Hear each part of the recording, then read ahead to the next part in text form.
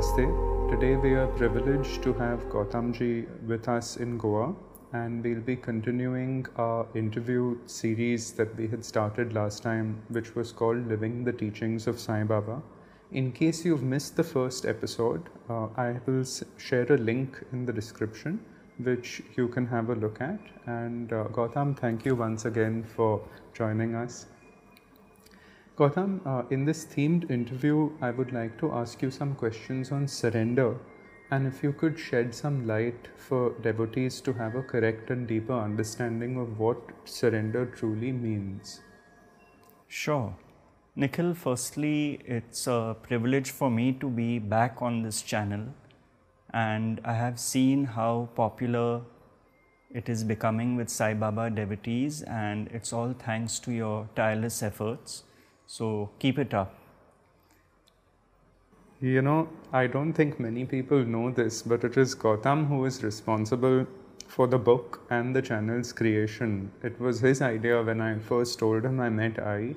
He said, she's a very special devotee of Baba, and at the time I was not much into Sai Baba. So he said, although you may not be, but you must document her stories into a book for them. And I said to myself, my God, what am I doing, or what have I got into? And that's how the love story with Baba and I began. And then Gautam suggested we interview Ai, so the first interview took place, and that actually founded the channel. So thank you from me and from all the devotees. So Gautam is the one who's set this thing into motion.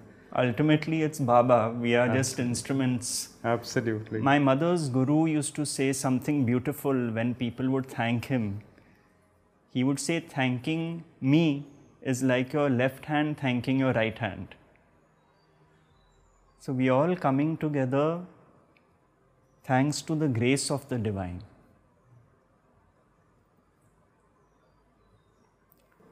So talking of grace, Gautam, on surrender, how does one truly surrender to Sai Baba? See, surrender itself is a loaded word, because invariably we hear people saying, I have surrendered. This is my situation, I have surrendered. Now this actually needs to be looked at more closely. In the Egyptian times, the hieroglyphs which were carved, the symbols which were carved on the pyramids and in the ancient Egyptian temples, they had a symbol for surrender, which was like this, which meant above the mind, which means it is not the thinking mind that can surrender. In fact,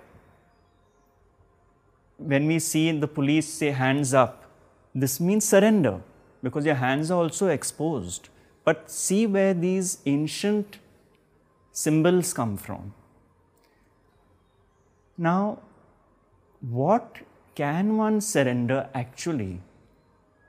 There is so much which happens in life which we have no control over at all. Most of the circumstances around us have been placed before us. Right from the time when we were young, the school we went to, the economic strata we were born into, the geographical location we were living in, were not in our control. And these shaped us. This became our conditioning.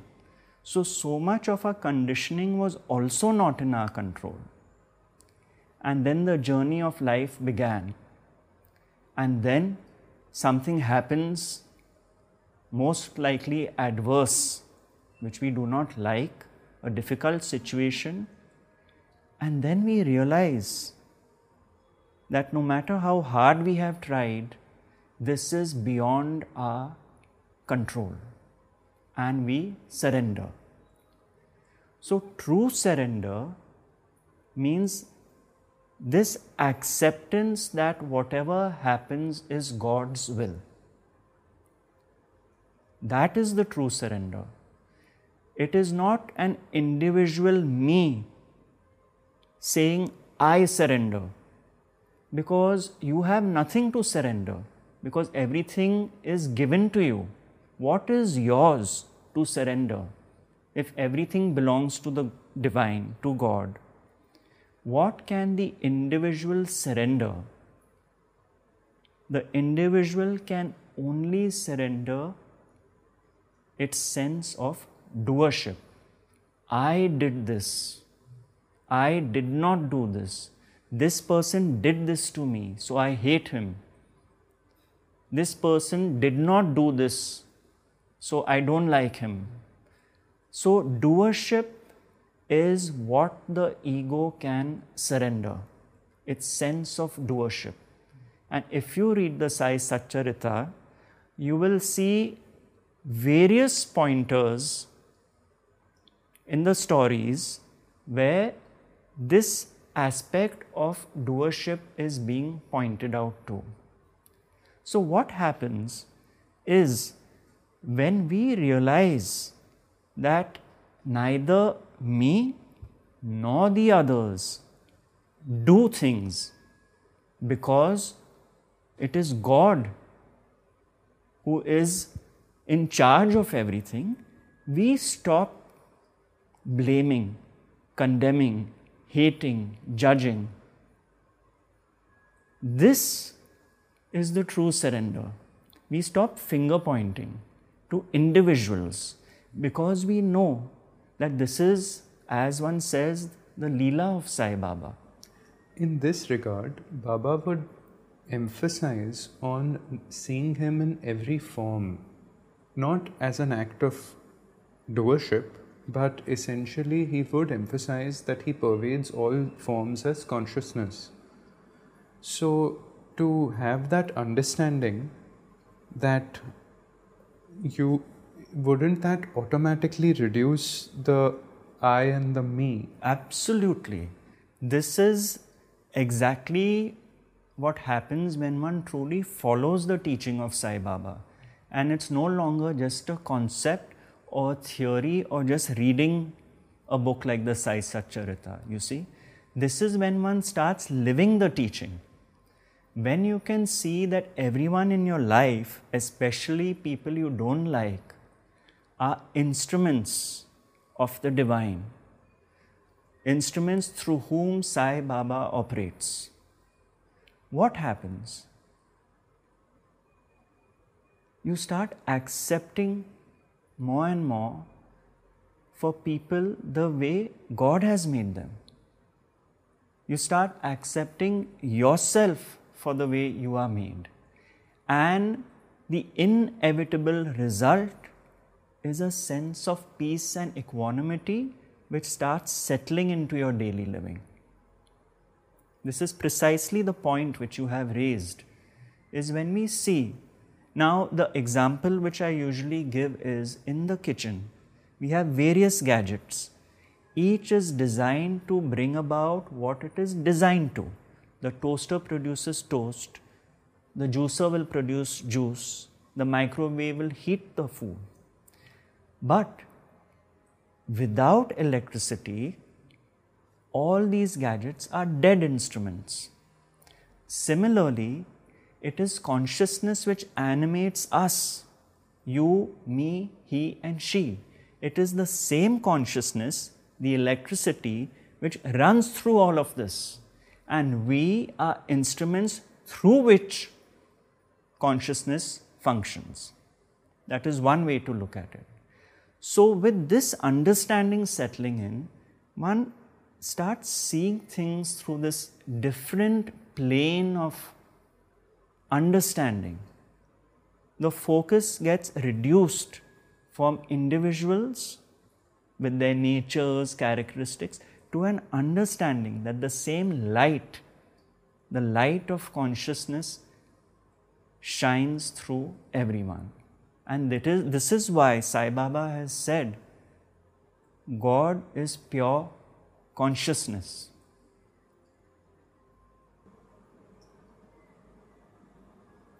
As a practice for devotees, especially those who are new to the teaching and to Baba, could them taking this practice of just being aware of the I or the me when it arises in forms of stories, especially, this happened to me, someone hurt me, or why did this happen, would just becoming aware of this tendency to arise be a good beginning point?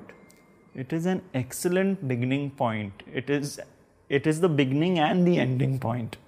Sorry. You see, Nisargadatta Maharaj, who was an Advaita master, passed away in 81 or 82.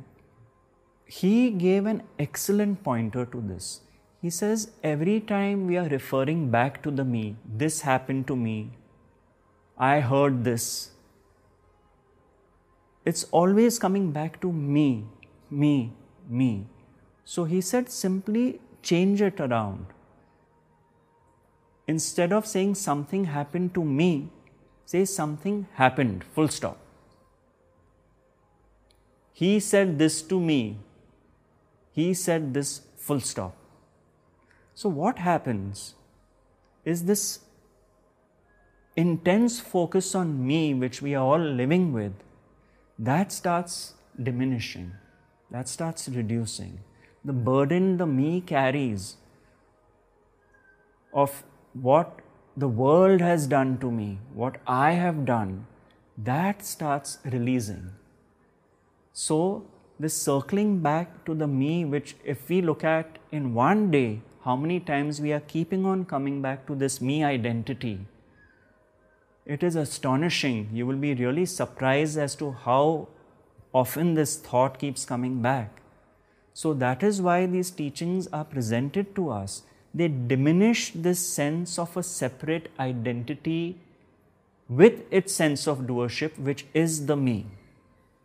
And when you say something happened, it becomes so much simpler, may not be easier, so much simpler to accept it than something happened to me which should not have. Gautam, in most people's cases, the troubling point for them is their mind, is the incessant thinking. And if one has truly surrendered, that would subside majorly, because you essentially surrender to the will of God and life flows.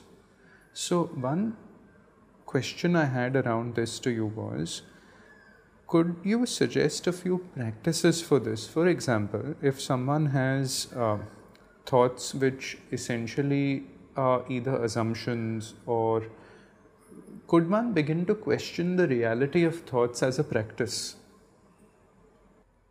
You see, what needs to be looked at is the thinking mind. There are two aspects of the mind. This is what my teacher Rameshji would say, the working mind and the thinking mind. The working mind is needed to perform tasks. The thinking mind, which goes into the dead past or an imaginary future, that is the problem. So let us take an example. Let's say there is a surgeon who is performing an operation. Now at that point his working mind kicks in, because he utilizes all his experience to conduct the operation in the best possible way. Now, supposing just before the operation, someone tells him, look, you better be careful, because this is a very powerful politician. God forbid if something goes wrong, you are going to be in trouble. Now, when this surgeon is performing the operation, if the thought comes, my God, what if something goes wrong? That is taking him into an imaginary future. You see, it is taking him away from the present moment. So, the thinking mind is what takes us away from the now. And it is the thinking mind which is to be arrested. So, coming back to your question, This is what happens when witnessing starts happening. One can see that the mind is engaged in incessant thinking.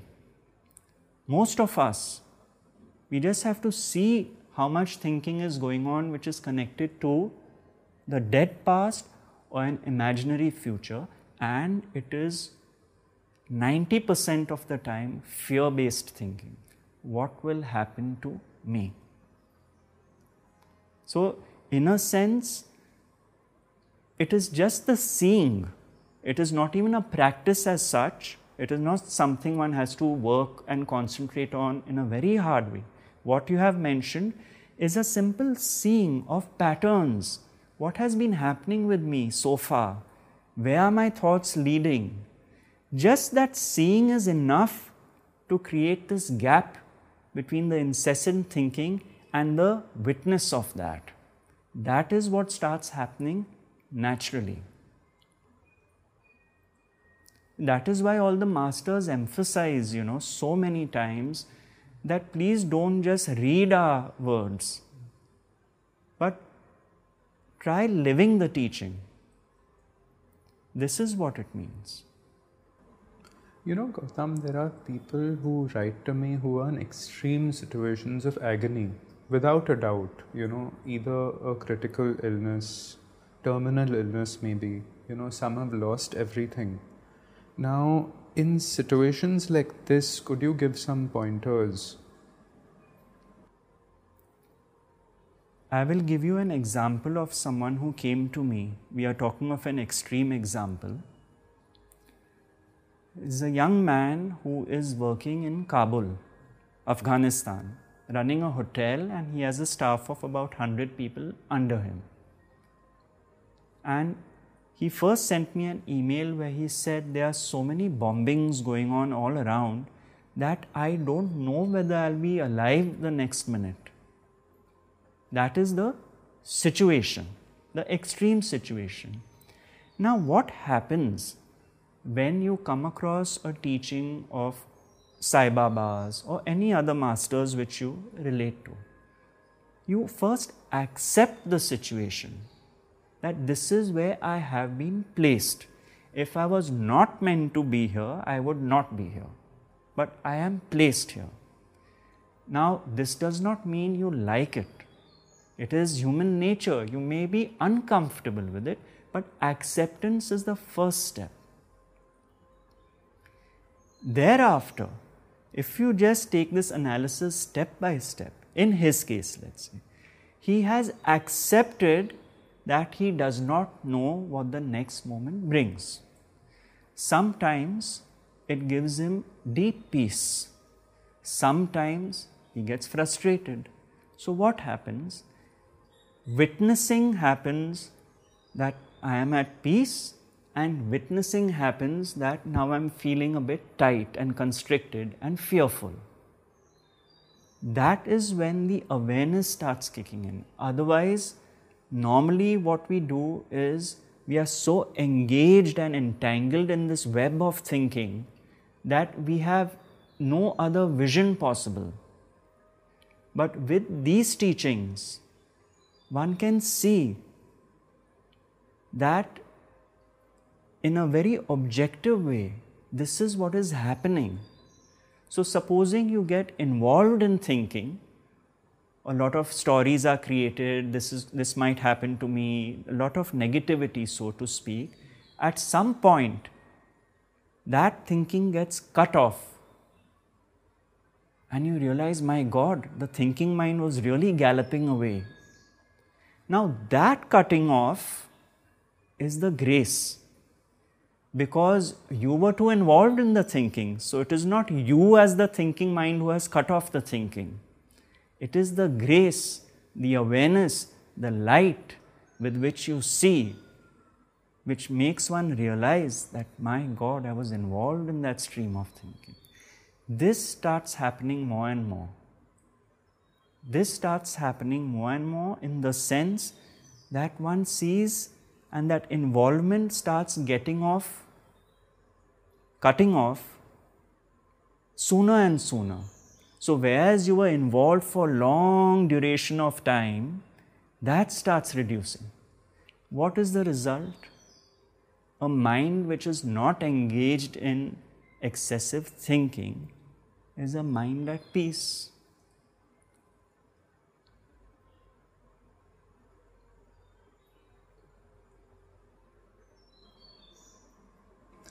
Eckhart Tolle had spoken about 3 things you can do in a difficult situation. One you already spoke of, accept.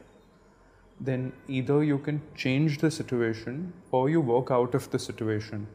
Now there are common threads I see in emails that I get from devotees. Either they are being harassed by a family member or just difficult situations in general.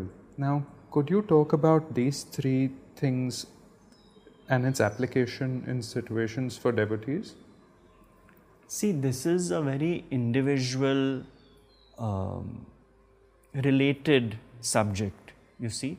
But let us go a bit laterally for now and talk about free will, because that comes in here. You see, Dayanand Saraswati said when someone asked him, do we have free will? He said, imagine a goat which is tied to a post on the ground with a rope. Now, the goat can only move around to the length of the rope which it will be allowed to move around. It cannot go beyond that. So, the free will the goat has is that within the length of that rope, it can graze or move around to the extent it can. Beyond that, it cannot go. So, does the goat have free will? To the extent of the rope. Who decided the length of the rope? The goat did not decide it.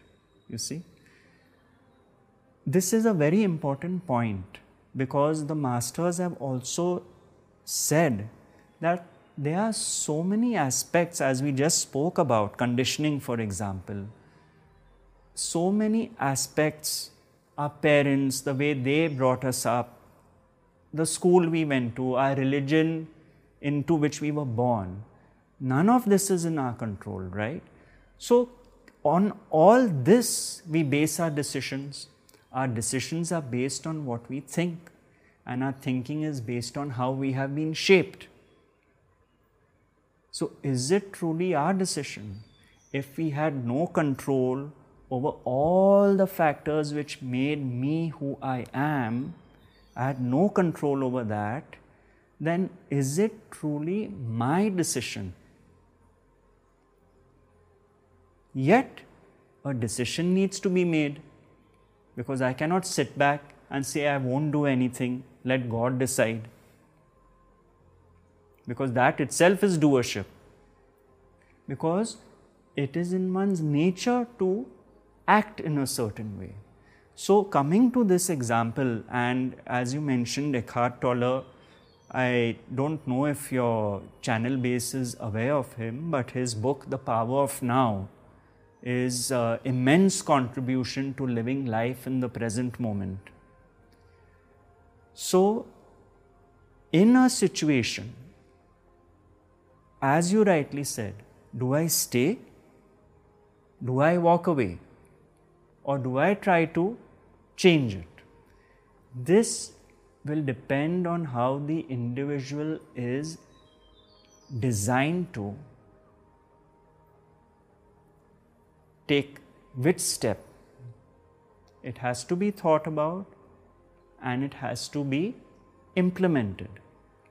But with the teaching, what happens is these are seen objectively. These options are seen objectively. Invariably, what happens, let's say someone is harassing us. So, it's always me versus the other person.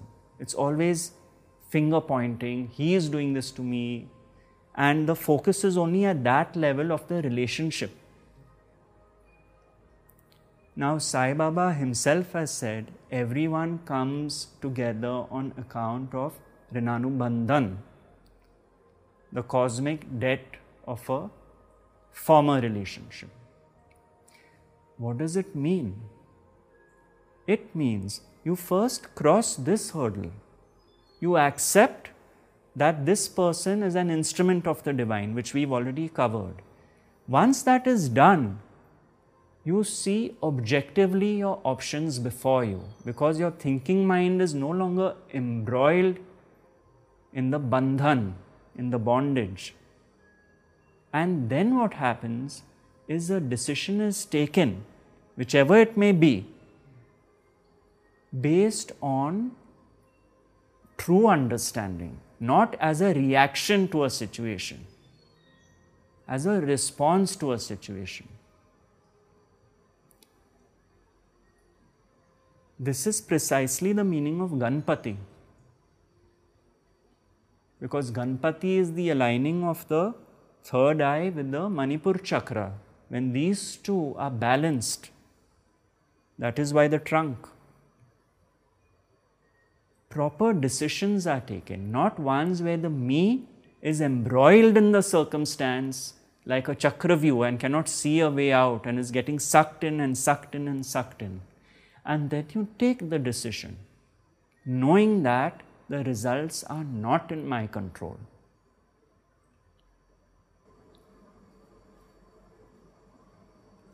There are very few devotees who are so committed to Baba, where their whole existence is essentially Baba, and that is admirable to even know them. I is one such example. Now, these devotees' lives also have difficulties. It's not that they don't have, there's loss, many things go wrong in their lives as well. But there is a underlying peace which they experience throughout that time as well. Could you speak a little bit about that? The ones who've surrendered to Baba. You see, that is coming back to the main point. The outcome is peace of mind, and these are living examples of that. Because they have accepted that life means pleasure and pain. Many of us don't accept that. Many of us are running away from pain and only want pleasure, pleasure, pleasure, pleasure, which is not possible. You see, a river has two banks, the banks of pleasure and pain.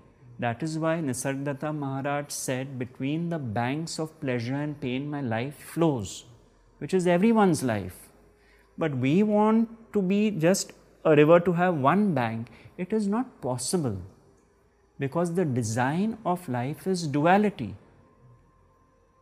Up and down, left and right, big and small, rich and poor, black and white, pleasure and pain.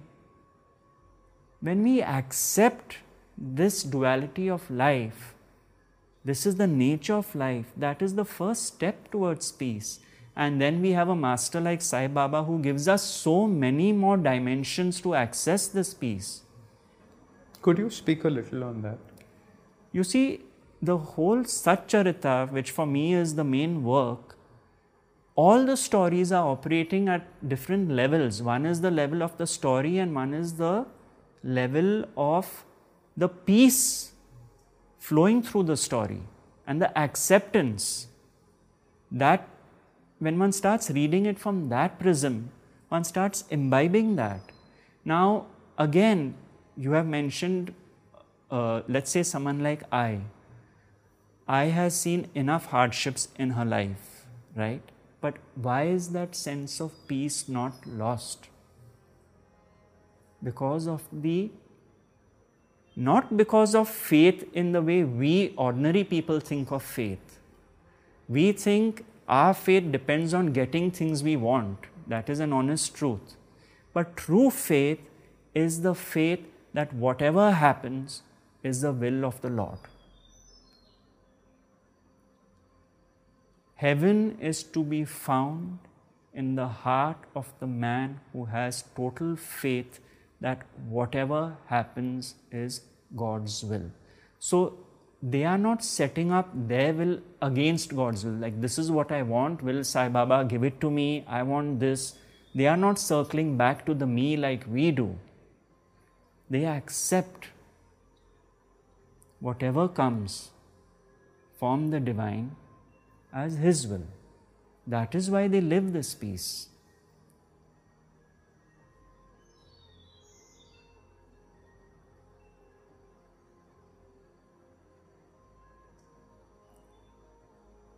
My teacher used an example. He said life is prison, imprisonment. We are imprisoned in this body. We are imprisoned by our circumstances. That is why the Buddha said, samsara is dukkha. Samsara is dukkha, nirvana is shanti. Nirvana is peace. So my teacher would say, Ramesh ji would say that what we human beings do is we convert what is simple imprisonment to rigorous imprisonment. You see? How? By the sense of doership, by blaming, hating, condemning, judging, hatred, malice, envy, jealousy, blame, guilt, shame. All the things Baba would say that one has to get rid of. And all these drop away when you accept that nobody truly does anything. That is called living the teaching. That is what Baba means when he says, I give people what they want so that they may want what I really want to give them.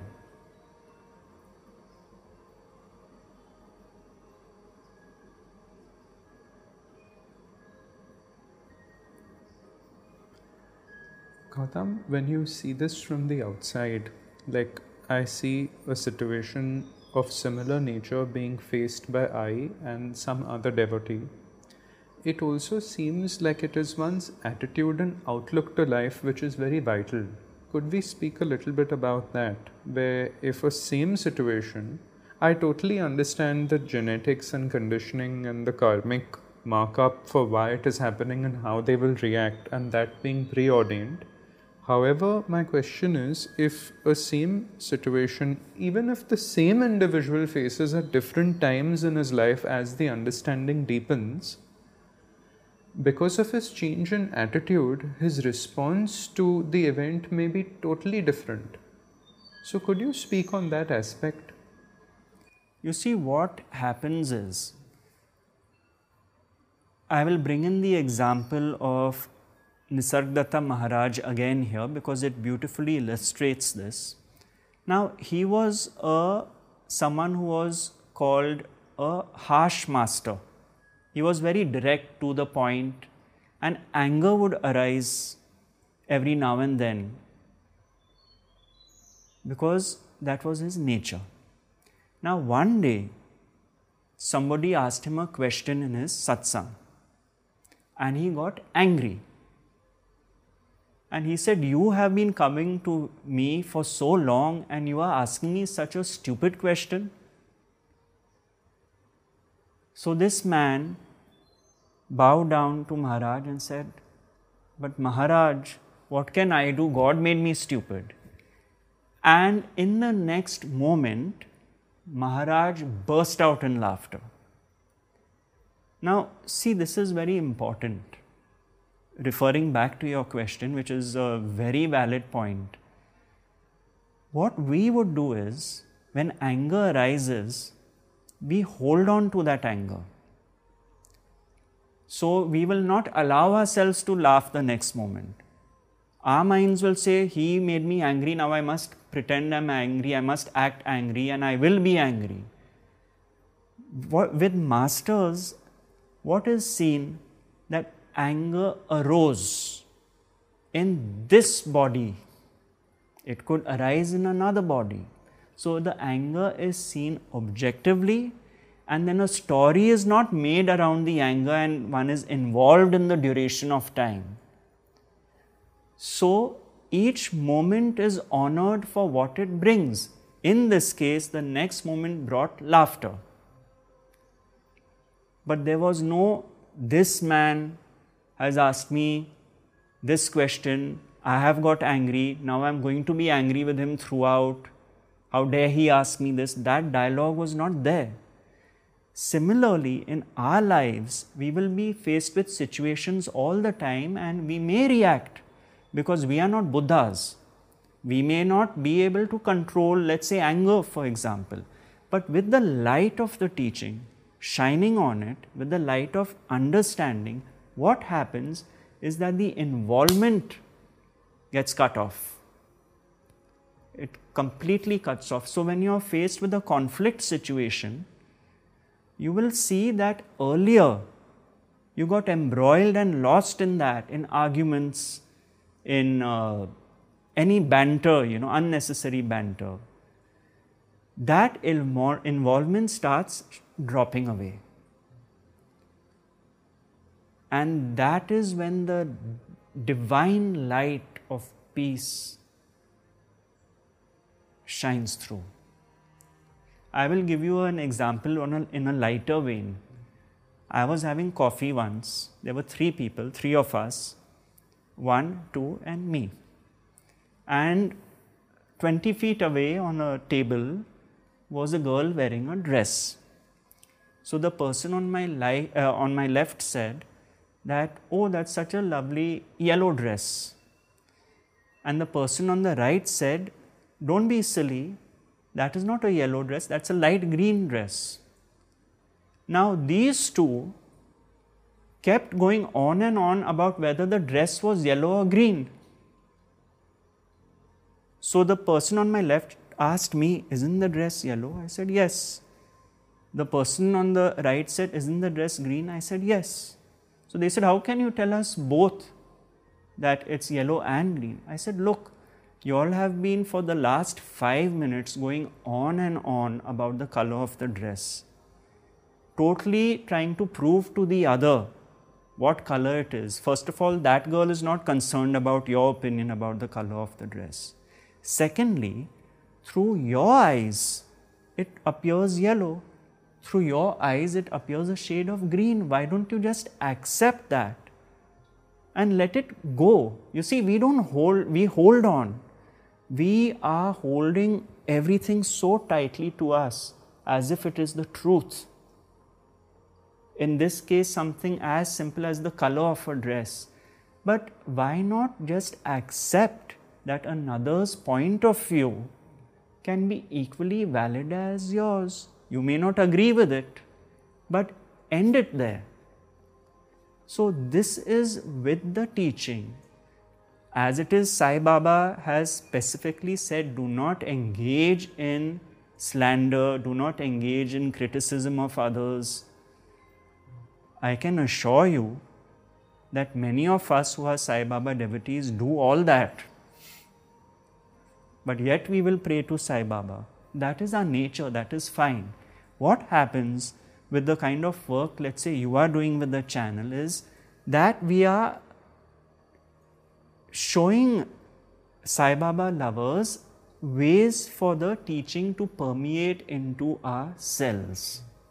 That is the beauty of these kind of exchanges, this kind of sharing, so that together as one, we can live the teachings of the masters. Absolutely. And in fact, once all this stuff that people hold on to falls away, then it frees them up to just be. And my next little question before we end is, in that freer space of peace and joy that they begin to experience, to divert the mind to Baba, to divert one's whole being to Baba in form or the formless aspect. Like take sadhana for example, whether it's meditation or japa, because if one is fighting with somebody else, their family members, they are forever embroiled in conflict. It's very unlikely that if they sit for meditation, they'll be able to experience any peace either. So once this starts falling apart with this understanding, could you talk a little bit about some sadhanas or just where then their mind is focused at Baba's feet or him, in form or the formless aspect? You see, Nikhil, the beauty is that this starts happening on its own. For example, as we started out by saying, Sai Baba has said God is pure consciousness, right? When we no longer focus on individuals, when we understand that it's the same consciousness functioning through them, this is already happening, okay? Or like you said, replace each form with Sai Baba's form. That is also a very common spiritual practice. That is happening. Why is it happening? Is because one is living the teaching. It is no longer theory. It's no longer reading a story of in the Satcharita and keeping the book aside, but living it. That is why they say it is so important to not just read words, you see.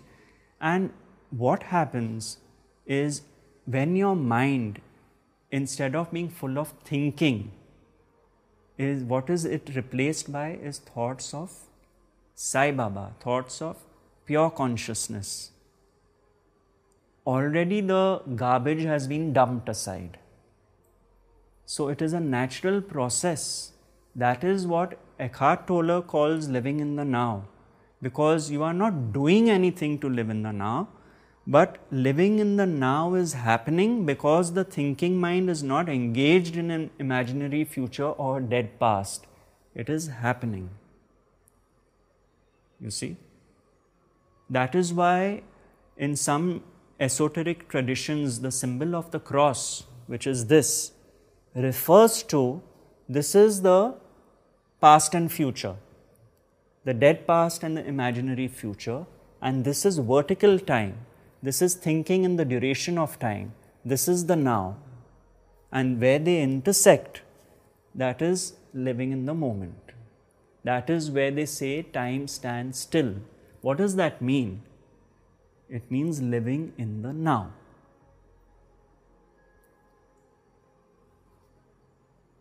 So it happens.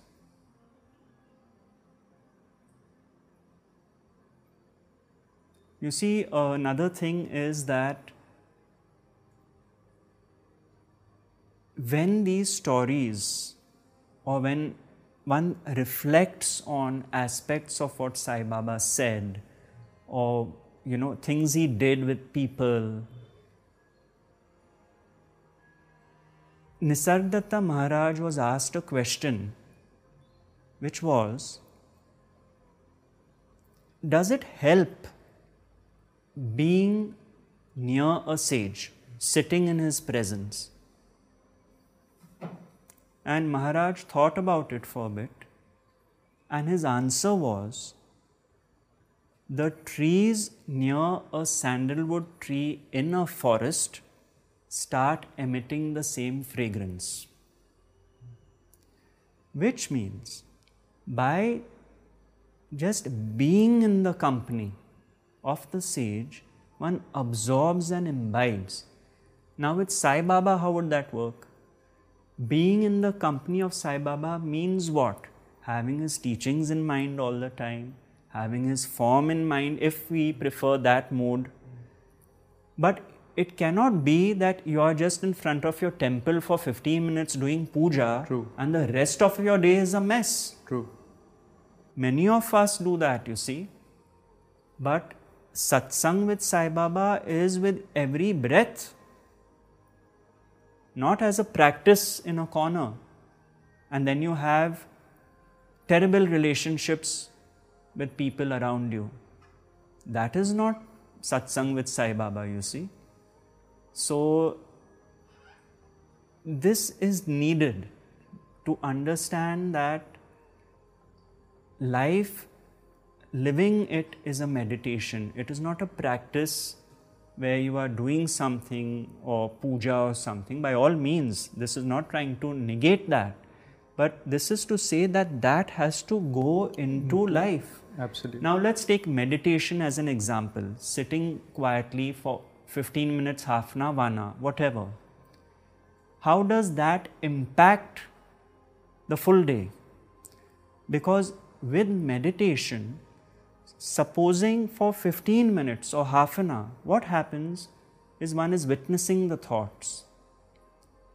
Witnessing is happening without doing anything. Just as you see traffic going by on the road, you are separate from the traffic. You're not running away with the cars, right? You are witnessing the traffic going by on the road. In meditation, one is giving oneself the chance to witness the thoughts which are coming across the screen.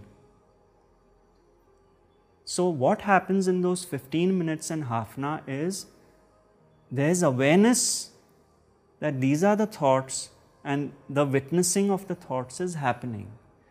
Now this goes very far because during your day, this starts permeating through the day. This separation between what is happening and the witness of that. That is why the masters say, you are not what happens, but you are the space in which things happen. So, similarly, when Sai Baba's teachings are in one's consciousness throughout the day, this is an automatic process that the situations life brings you, you will feel that you are handling them differently than you were earlier because you have been living that understanding. That is the beauty of it.